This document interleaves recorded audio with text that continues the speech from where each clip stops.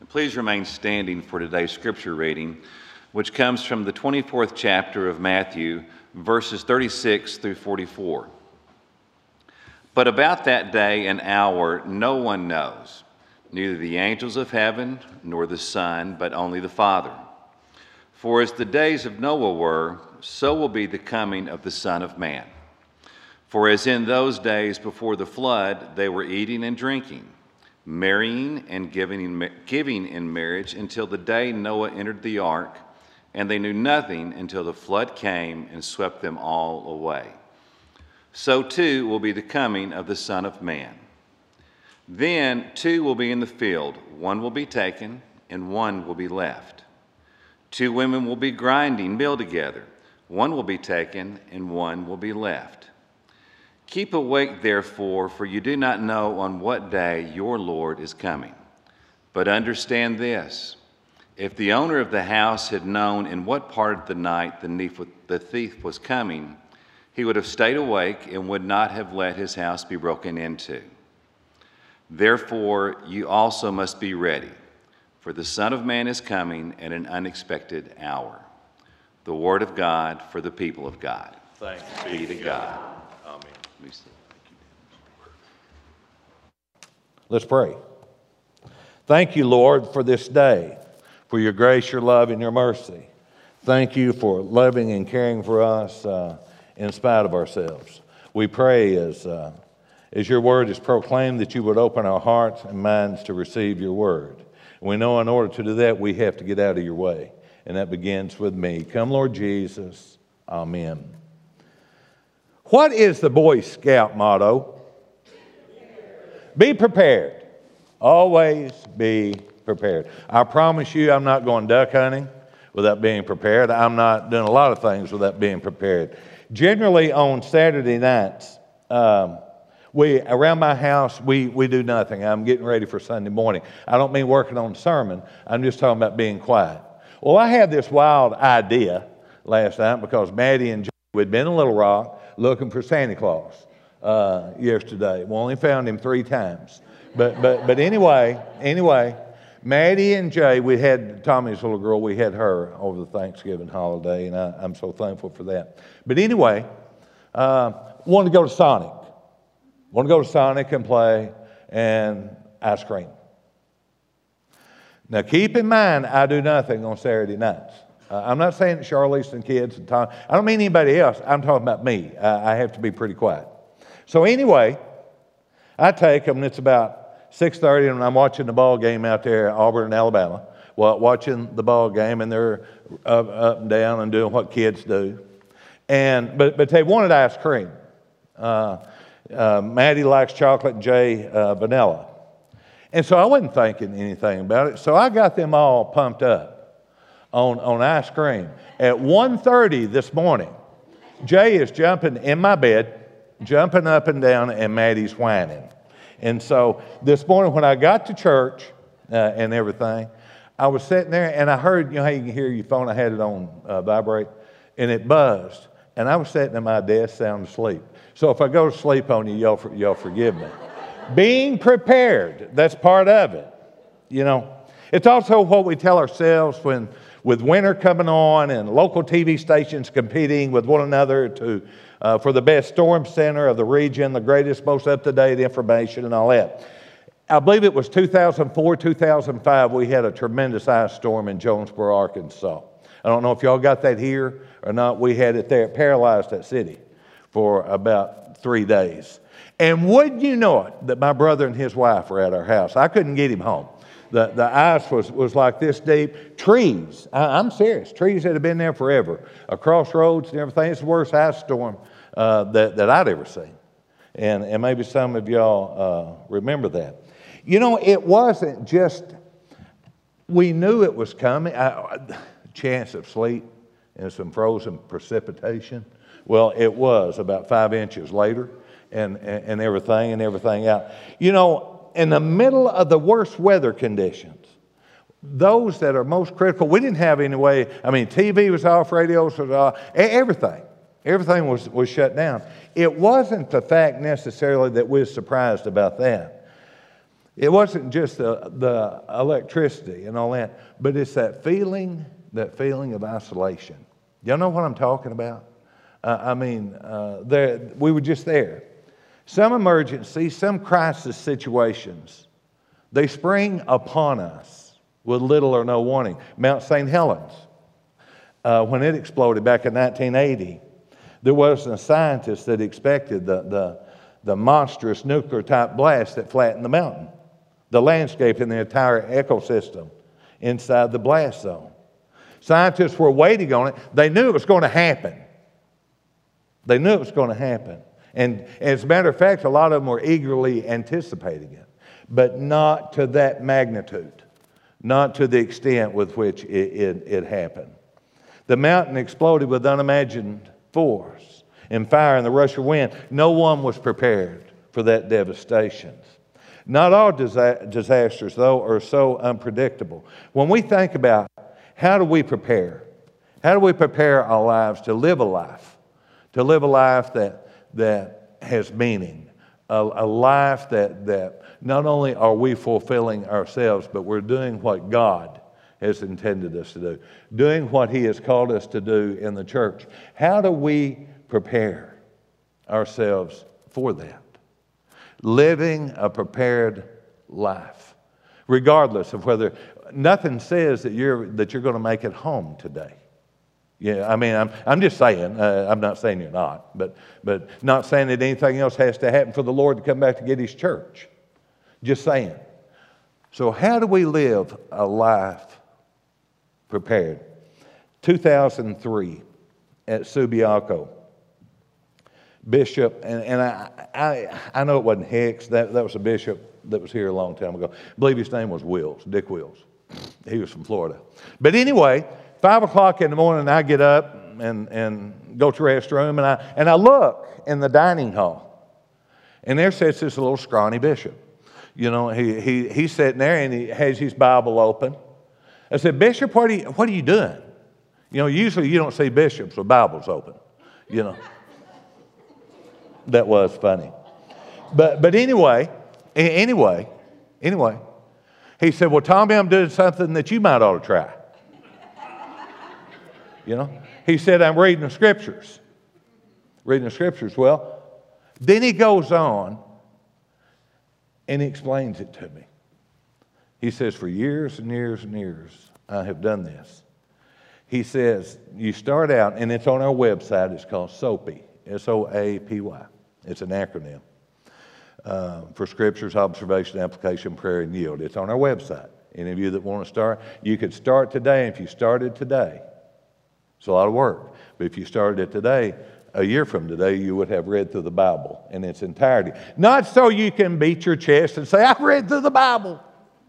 You know, it helps me be prepared. It helps me be prepared. So I took the old boy at his word. And I started doing that. And it's not every day that I feel like doing it. There are some days whenever I go home, I am tired, I am give out. You know, it's my house a lot of times it's a 3-ring circus, which it was before the kids. So I'm not blaming it on the kids. But anyway, you know, like Wednesday, I go home, Bluebird Day. They could have finished this paving here. But no, not on a perfect day to pave, you know. We're not going to answer the phone, you know. And so our asphalt people didn't answer the phone where all of our pavement would be done. Like I told y'all that it would be today, but it wasn't. So I didn't feel like doing my Bible study when I got home. But I did it. I'm not saying I got a lot out of it. But I'm not saying that it didn't either. What I'm saying is, it helps me live a life of being prepared in my own life, in my own heart, to help those around me,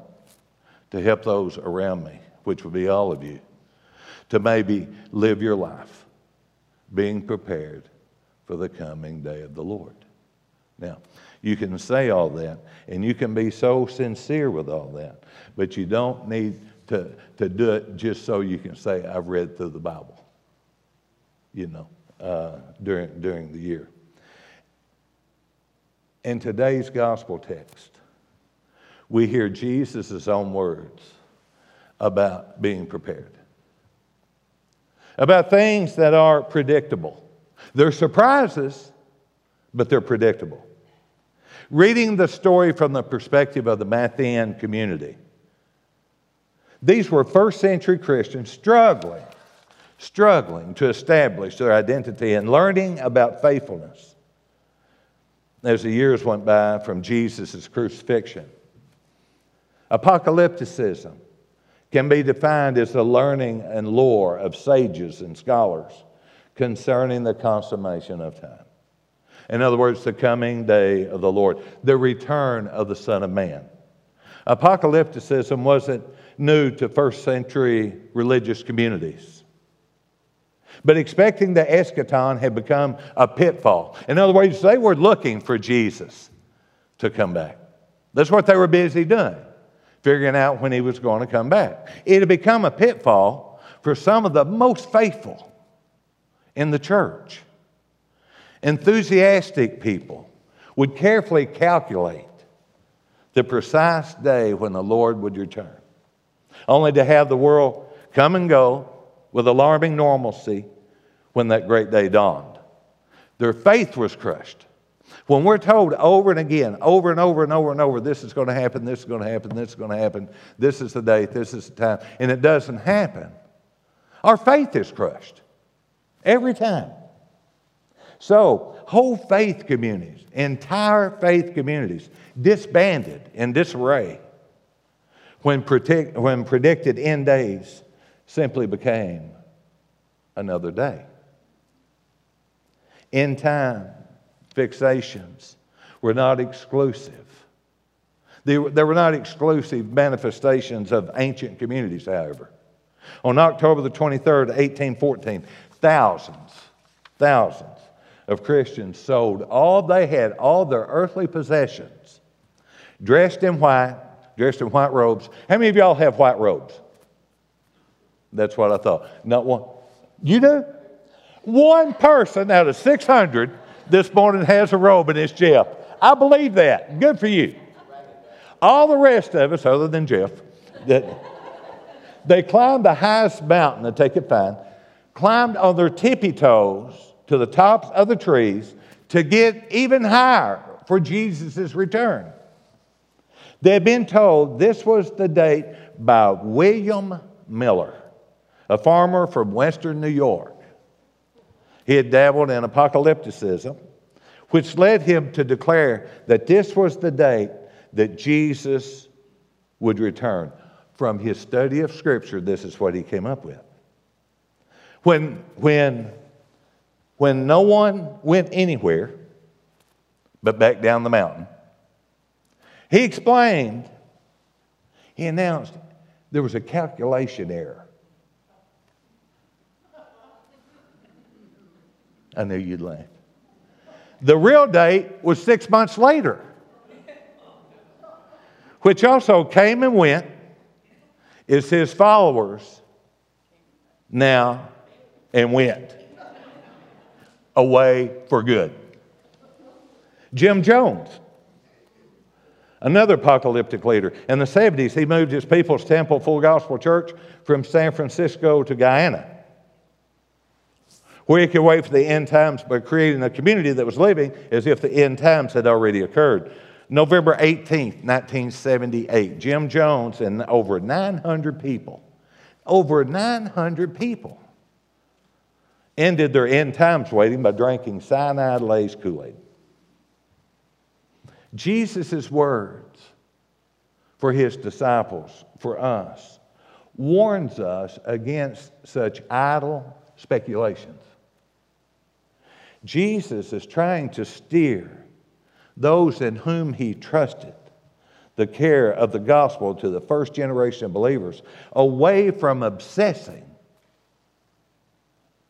over the exact day, the precise moment when he would return as the triumphant Son of Man to claim his kingdom. Think of all the time that has been wasted with folks figuring that out. when we could have been sharing the gospel, when we could have been feeding the hungry, clothing the naked, welcoming the stranger. But no. We're going to figure out when Jesus is coming back. So when that happens, we can say, see, I told you. We're that way. People are that way. Y'all know that. That's not the role, the mindset, not the heart set that Jesus wants his followers to claim. Instead, Jesus insists that no one, not one human being, not the angels in heaven, not even the Son of God, is privy to the divine timetable that's coming. Only the one who determined when the clock would start knows when the clock will stop. Only the Father knows the moment when the days of this world will cease. Jesus knew that this new infant community bound itself to some fixed timetable. You see that it was doomed to fail. A failure, in fact, a failure in faith. It was to faith in the Word of God. It was to faith in the Father's providence and grace that Jesus called his disciples. To this eternal watchfulness. To a life dedicated and directed towards the predictable surprise of his return. Of God's any moment entrance into our lives. That's what Jesus has called his disciples to be aware of. To live a prepared life. Each and every day. It may seem strange that on this first Sunday of Advent, that it's directed toward the conversation of the end times, end things.